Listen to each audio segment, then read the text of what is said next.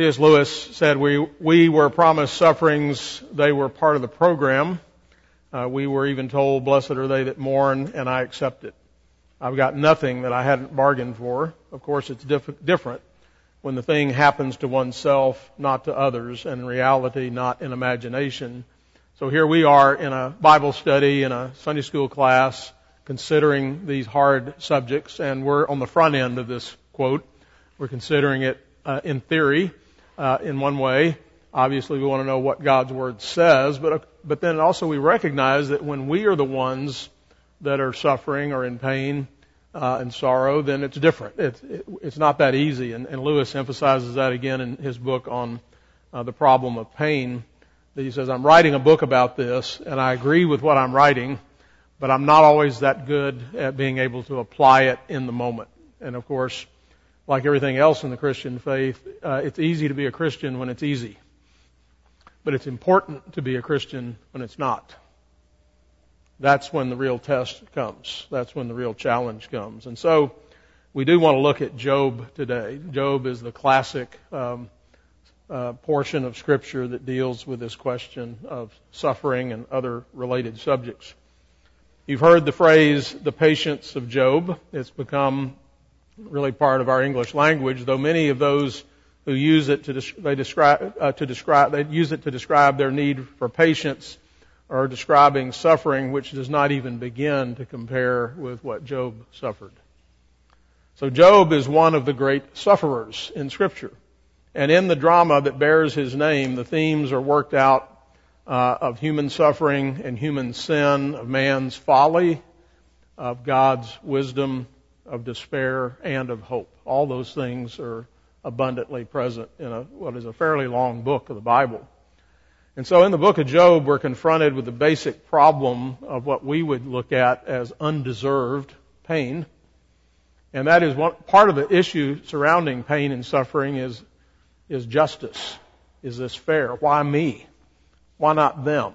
Why do they seem to be doing so well and I'm not? Or sometimes the other way around. Why are they suffering and I'm not?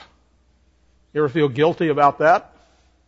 In the face of such suffering, man will inevitably stumble in his attempts to find answers. Remember, because we are so finite, we can't see very far, we don't know very much, and his solutions will not move beyond sometimes our own tentative groping in the dark. But from speculation to wisdom, there is one sure way, and it's summed up in the great conclusion in Job 28, verse 28, the fear of the Lord, that is wisdom, and to depart from evil is understanding. That's the thing, you've heard me say many times, there are many things we don't know, but there are some things we do know, and this is one of the things Job says he knows when we get toward the end, is that that is what's important. And it's similar to the conclusion of the book of Ecclesiastes. Let us hear the conclusion of the whole matter. Fear God and keep His commandments, for this is man's all. For God will bring every work into judgment, including every secret thing, whether good or evil. G.K. Chesterton, his favorite book of the Bible is Job. He wrote a piece on it. Some of the things I have in here today I drew from him. And he said about the book of Job, verbally speaking, the enigmas of Jehovah seem darker and more desolate than the enigmas of Job. Yet Job was comfortless before the speech of Jehovah and is comforted after it. He has been told nothing, but he feels the terrible and tingling atmosphere of something which is too good to be told. The refusal of God to explain His design is itself a burning hint of His design. The riddles of God are more satisfying than the solutions of man. So the opening chapters not only set the scene for the great debate which is going to follow as Job's friends come along, but it also takes us behind the scenes to see the powerful forces of evil which have to be taken into account if we're going to make sense of the suffering of the innocent. And so we're introduced to the subtle and relentless activity of the evil one. Now, let me put this in context. In the previous weeks, I pointed out sometimes we do suffer because of our sin. There is a direct connection.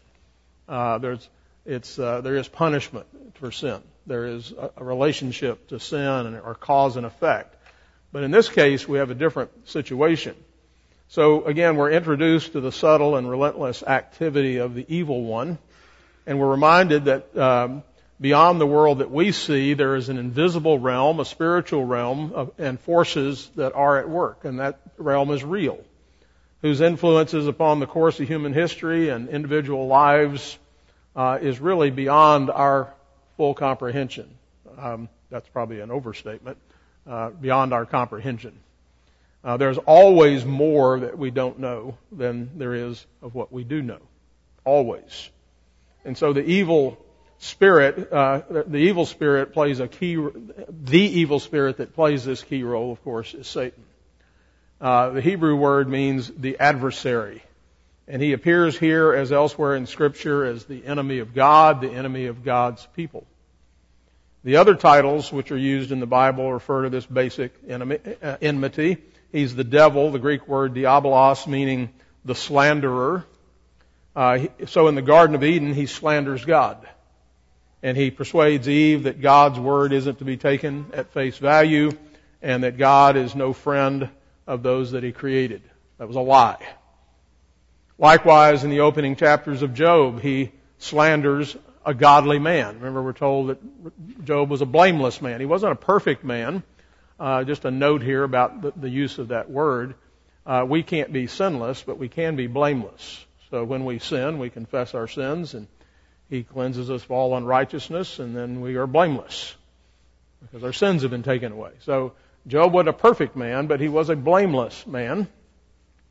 And in all the malicious charges which have been laid against the people of God down through the years, and especially the false accusations directed against Christ, we see the slanderous activity of the devil. We're in the book of Acts, and we saw that last week. We'll continue that in the sermon today about the rumors, the false allegations against the Apostle Paul that brought about his being beaten. That's pain and suffering, right?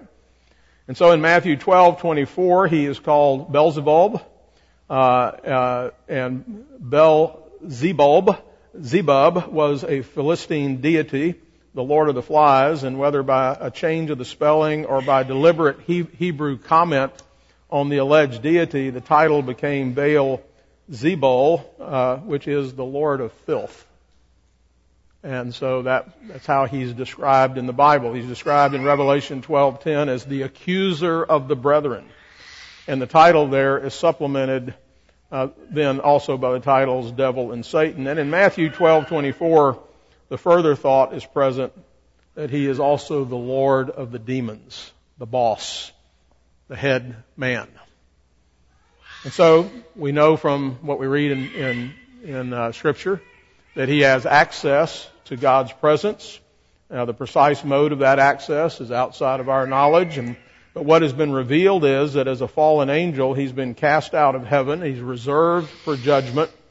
So Job 1:6, when the sons of God came to present themselves before God, Satan came also among them. His reply to God's question about his activity indicates how widespread his activity is. He has come, Job 1:7, from going to and fro on the earth and from walking up and down it. So I think this is an important theological point. Satan is not omnipresent. He's not God. So he's not omniscient and he's not omnipresent. So if the devil is with you, he can't be with me. Not directly. Now, a few caveats to that. It does seem plain that he has a widespread activity, and as a disembodied spirit, I assume he can move rather rapidly. And in addition to this, he has demonic emissaries who are ready to do his bidding and to run his errands. Yes, sir.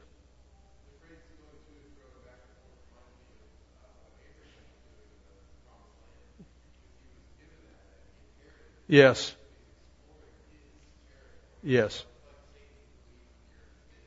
Yes, and I think that's a very good point. He's been given, as we're going to see in the case of Job, but in general, he's been given some ability. We get to Revelation 20, where Satan is bound from deceiving the nations. A very specific limitation is put on him, just as we're going to see very specific limitations are put on him in regard to what he can and can't do to Job. So he's like on a leash. So it's at this point that we find, well, let me back up here. I lost my place. Okay, here we go. To hear God challenging Satan is to have a further window open on the problem of the suffering of the believer. So God presents Job as a rebuke to the devil, to the slanderer, whose blasphemous aim is always to try to discredit the Almighty. And so chapter 1, verse 8, have you considered my servant Job, God says, that there is none like him in the earth. Here's a living repudiation of Satan's slanderous attacks on the integrity of God, for in Job, God's sovereign grace is exemplified. But the slanderer is quick with his reply, and so he says, Job has prospered mightily, so his religious profession hasn't hurt him in any way. Well, of course Job follows you, believes you, trusts you, because look how well Job's doing. But let God touch his possessions, and claims the devil, Job will curse God to his face. And so it's at this point we find not only the continuing mystery of God's dealings, but also a light of encouragement in the darkness. Here are two encouraging truths when we face pain or suffering.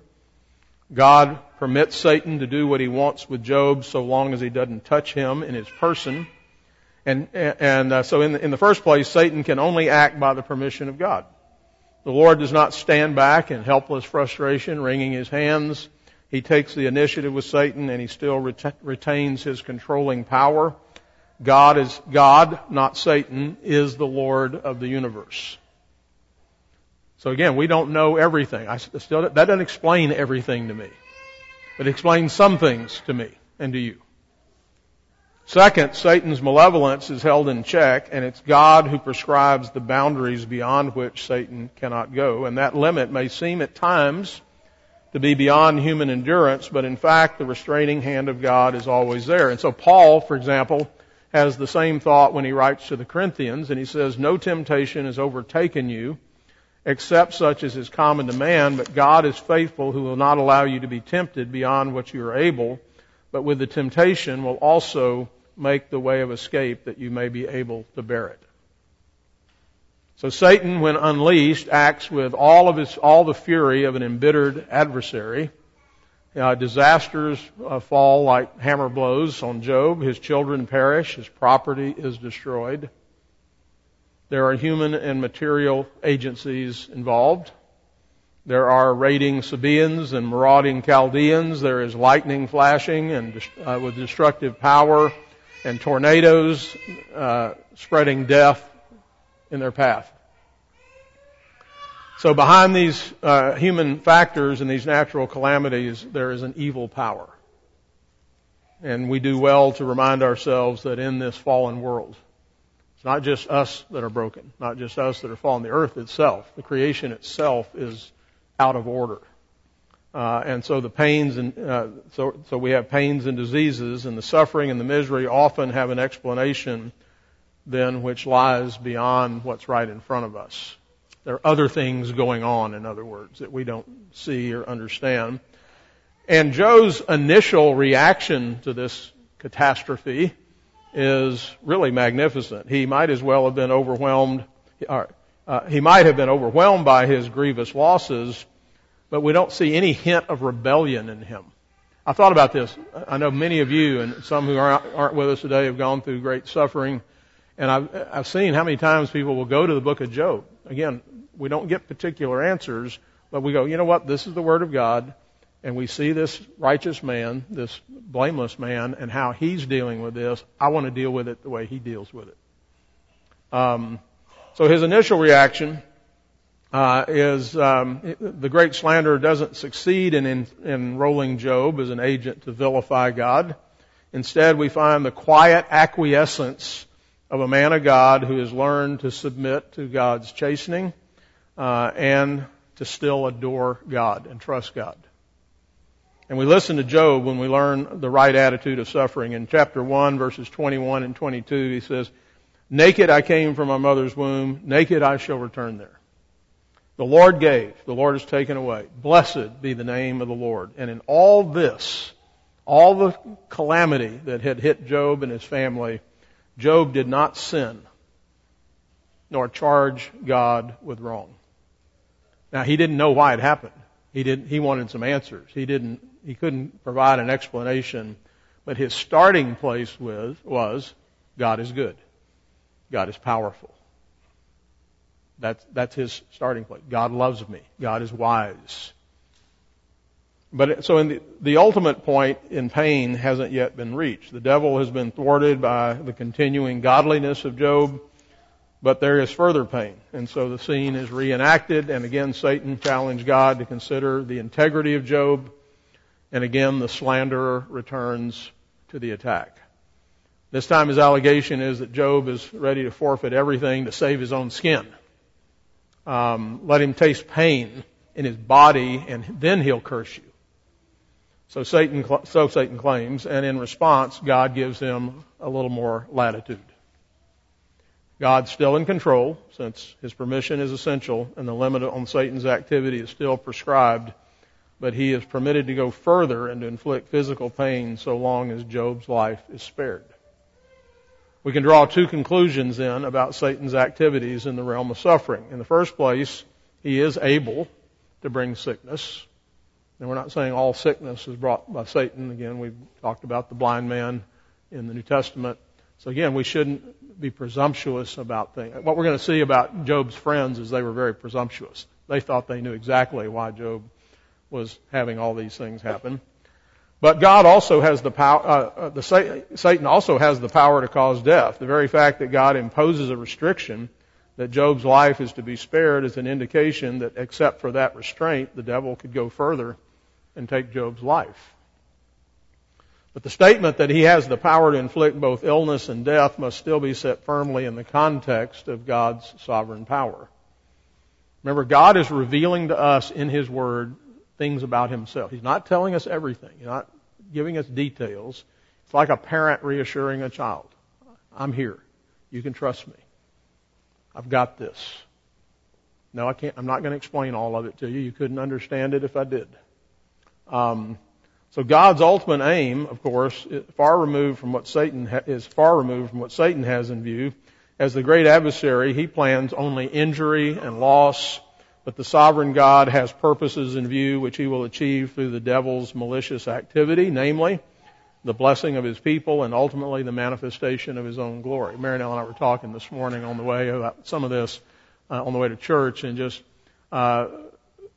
the world's central problem is selfishness. I want to be God. I want to do what I want to do, and I don't want bad results for anything I do, and I want only good results, and I want what I want. And that was the sin in the garden. And the sin is essentially this: I believe that I am the center of the universe, and that everything should serve me and my pleasure. And part of what God is teaching us is we're not the center of the universe. He is. And everything serves His glory. We're creatures, not God. What happened was Satan didn't remain in his place. He left his estate. He left his place. And he fell. What happened to man? He left his place as a creature, and he fell. He's not in the right place.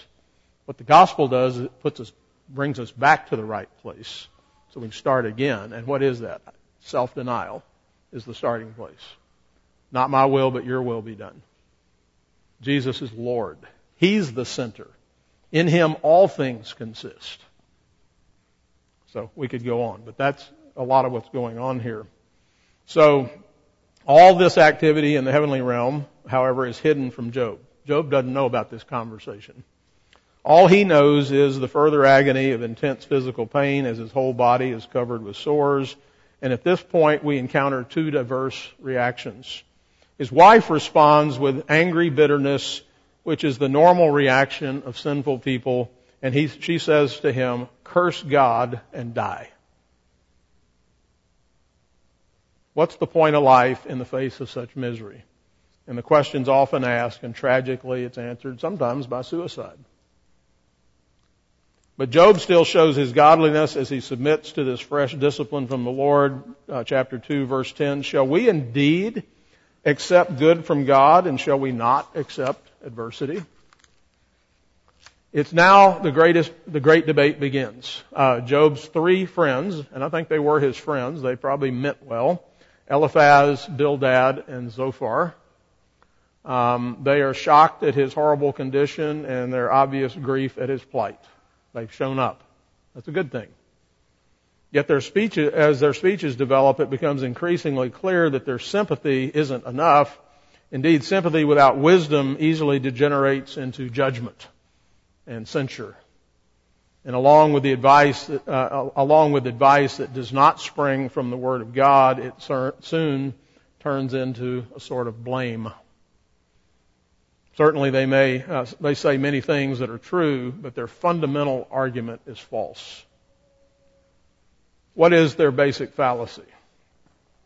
It's one which continues through the three cycles of speeches and is advocated with increasing severity. It's quite simply that great suffering implies great sinfulness. Job, you must have really done something awful. We don't know what it is, but surely that's evident. Otherwise you wouldn't be suffering like this.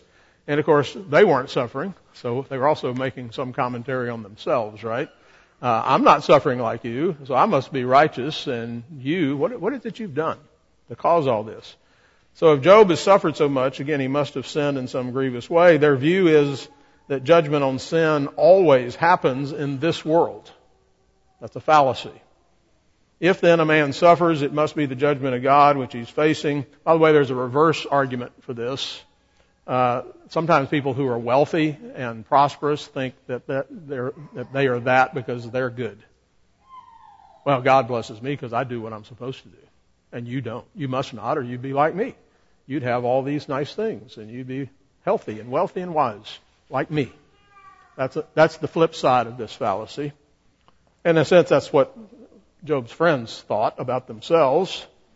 So, Eliphaz puts it in terms of a question. Who ever perished being innocent? Or where were the righteous cut off? So the three friends emphasize great truths about God. Eliphaz stresses God's moral perfection, Bildad his unwavering justice, and Zophar his omniscience. But they don't seem to know much about the grace and the mercy of the Lord or of His wisdom, which doesn't operate simply in the context of this present world. Remember, Paul's going to talk about this, and the things that we suffer are not to be compared to the glories that follow. Not to even be compared to them. So there is we have to put all this in context. So as a result, each one surpasses the other in severity until Zophar reaches the conclusion that Job really has received less than he deserves. You think you got it bad? You must have done something really bad. You probably ought to be worse off than you are.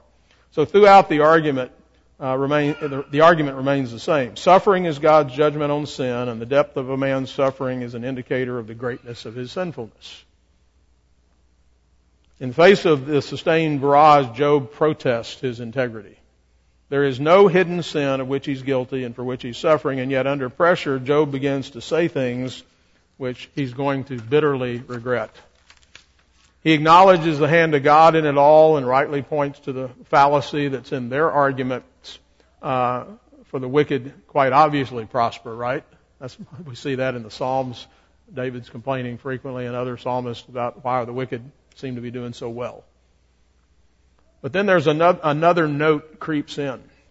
He feels desperately the remoteness of God, a feeling which often comes in a time of great suffering. C.S. Lewis talks about this in his own grief. His sense of God's irresistible power, though, fills him with fear. And so he complains at God's apparent lack of concern in the face of the injustice and of injustice and of the wicked. And God, he claims, pays no attention to the prayers of the sufferer. Chapter 24, verse 12. God's just not listening. Lewis said, I went to God and all I heard was the slamming of a door and bolting and double bolting. Yet in all the turmoil of soul, and even in the midst of his complaints against God, and Roy talked recently about lament, and I think that's what we have here, is this lamentation. Nevertheless, there are rays of light which show the depths of true faith. So the majesty of God makes him long for a referee or an umpire who might stand between them and plead Job's case. And then in a rare moment of insight, he speaks triumphantly of that need being met. Job 19, verses 25 through 27. Imagine, he's in the middle of this. This isn't like at the end and now I'm reflecting from what happened 3 years ago. In the very midst, the very peak of his storm, Job says, For I know that my Redeemer lives and he shall stand at last on the earth. And after my skin is destroyed, this I know, that in my flesh I shall see God, whom I shall see for myself, and my eyes shall behold, and not another, how my heart yearns within me. What an amazing prayer. What amazing faith. There's one more important contribution to the debate, though, before God replies.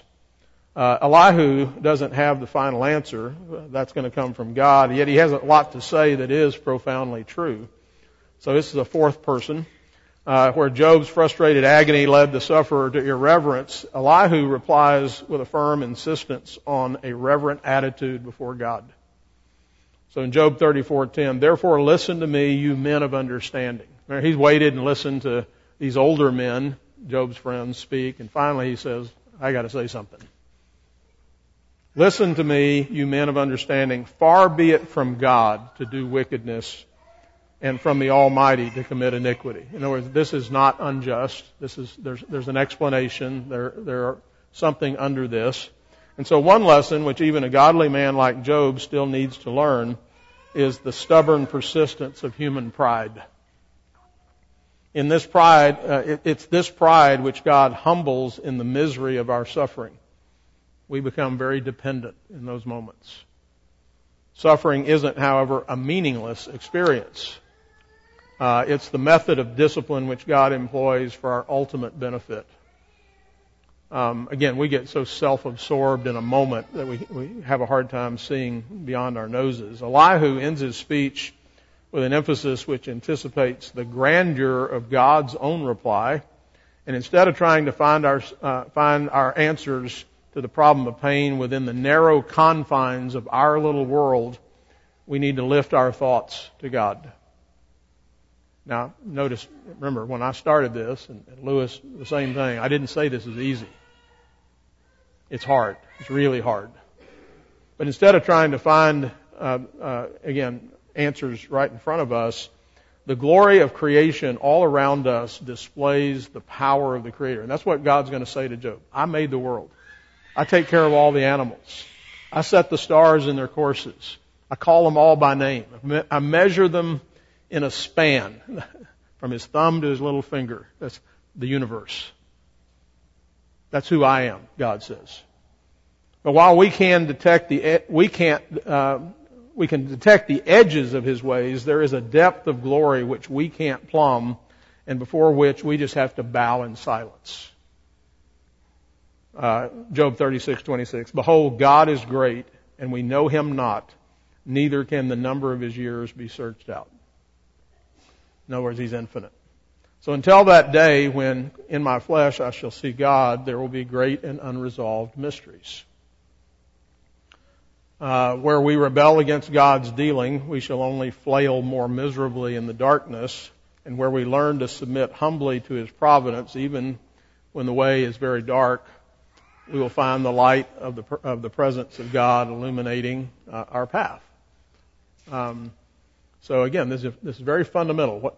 Essentially what God is going to answer to Job is, I'm way bigger than you, and I've got you. I told Mary, I don't like that answer. I want more details, please. And Job wanted a lot of details. And he told God, I have a bunch of questions for you. And what does God say?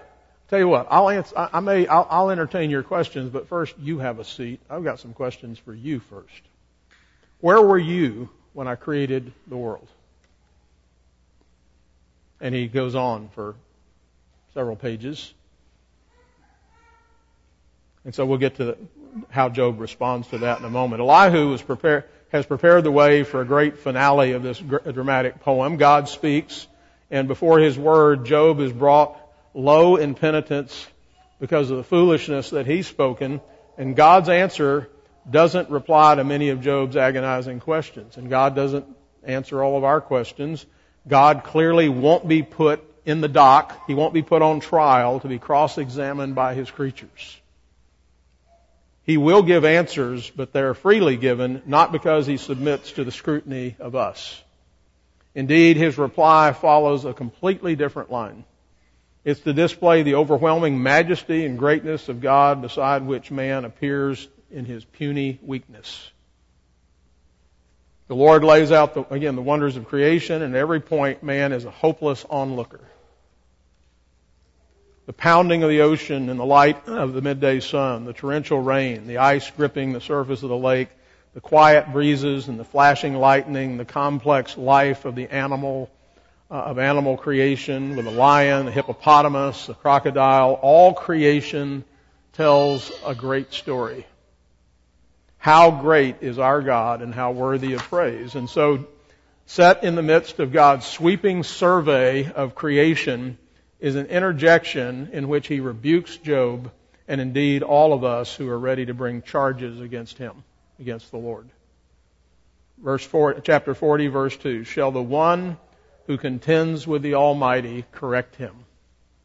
He who rebukes God, let him answer it. So Job's immediate response to the rebuke is penitence. He's sorry. And he doesn't capitulate to the charges of his friends who suggest that his righteousness was a pretense. And God himself, in his later rebuke to the friends, will vindicate Job's integrity. Being the godly man that he is, Job knows that he has spoken foolishly, rashly, hastily. And so the valley of suffering can lead the most godly person into contemplating some false notions about God, and letting the inner resentment fester until it produces sinful attitudes and words, thoughts. But Job has learned his lesson, a lesson that every suffering saint should learn. And I think one of my favorite verses in the whole book of Job is chapter 40 and verse 4. If I can just put it in terms of southernism, well, shut my mouth. Verse 40, behold, I am vile. What shall I answer? What shall I answer you? I will lay my hand over my mouth. So that's where God brought Job in his suffering, to that point, to that moment where he's sitting there silently before God, realizing who he is, who he is himself, as well as who God is. A bigger glimpse, if you will.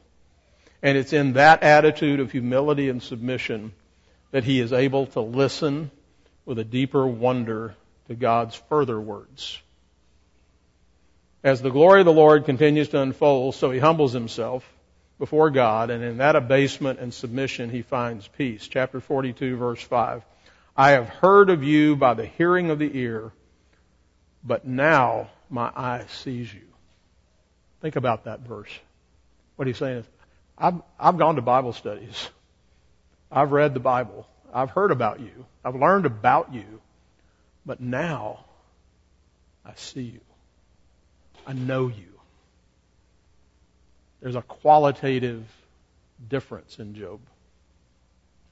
So the book of Job furnishes various answers to the problem of suffering of the righteous.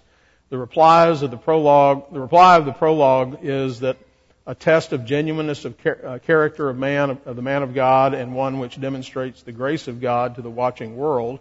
And the answer of the three friends that suffering implies personal sinfulness is exposed as inadequate.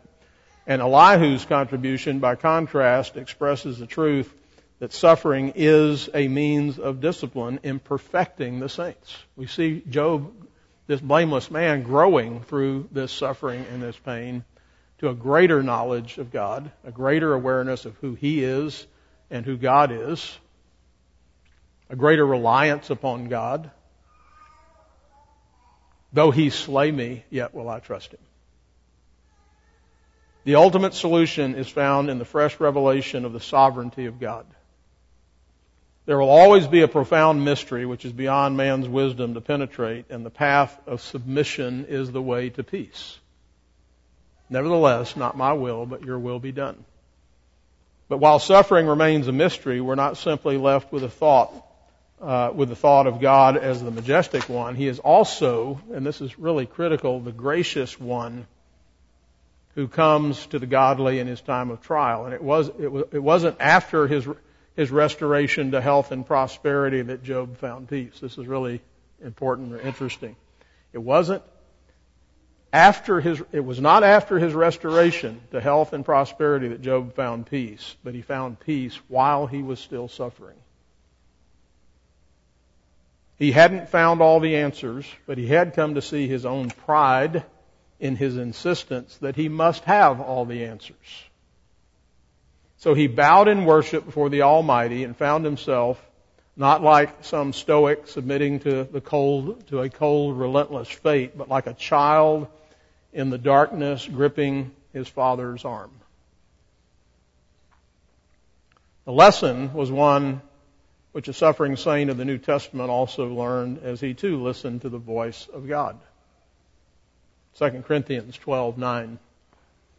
Paul, who is suffering some thorn in the flesh. Certainly Job had a thorn in the flesh. And God's answer was, my grace is sufficient for you.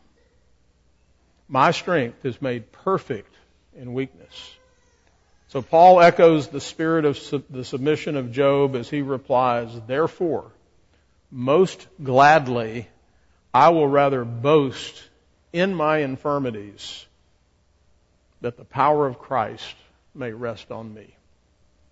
Now, the sermon today, as we see Paul speaking to the crowd at the temple in Jerusalem that has tried to kill him, is going to have some application of these very principles. We're going to see Paul is applying some of these very ideas in his own trial, his own suffering, and his own perspective, how he looks at things, how he looks at the circumstances, the difficulties, the tragedies, the suffering. In his case, he'd just been beaten up severely, barely escaped with his life. And that happened to Paul on more than one occasion.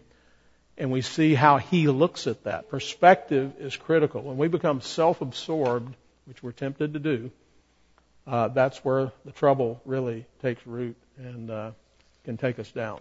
So, Father, we thank you for your word that reveals what we need to know. It doesn't always satisfy every question we have, but you have graciously told us what we couldn't know if you hadn't spoken. And then we would just be left groping in darkness. But you have given us truth. You have given us light. You have given us hope. You have given us instruction. You've revealed yourself. You've revealed you have made revelation to us about ourselves in our weakness. Help us to see that, Lord. Help us to trust you and walk with you. And we pray this in Jesus' name. Amen.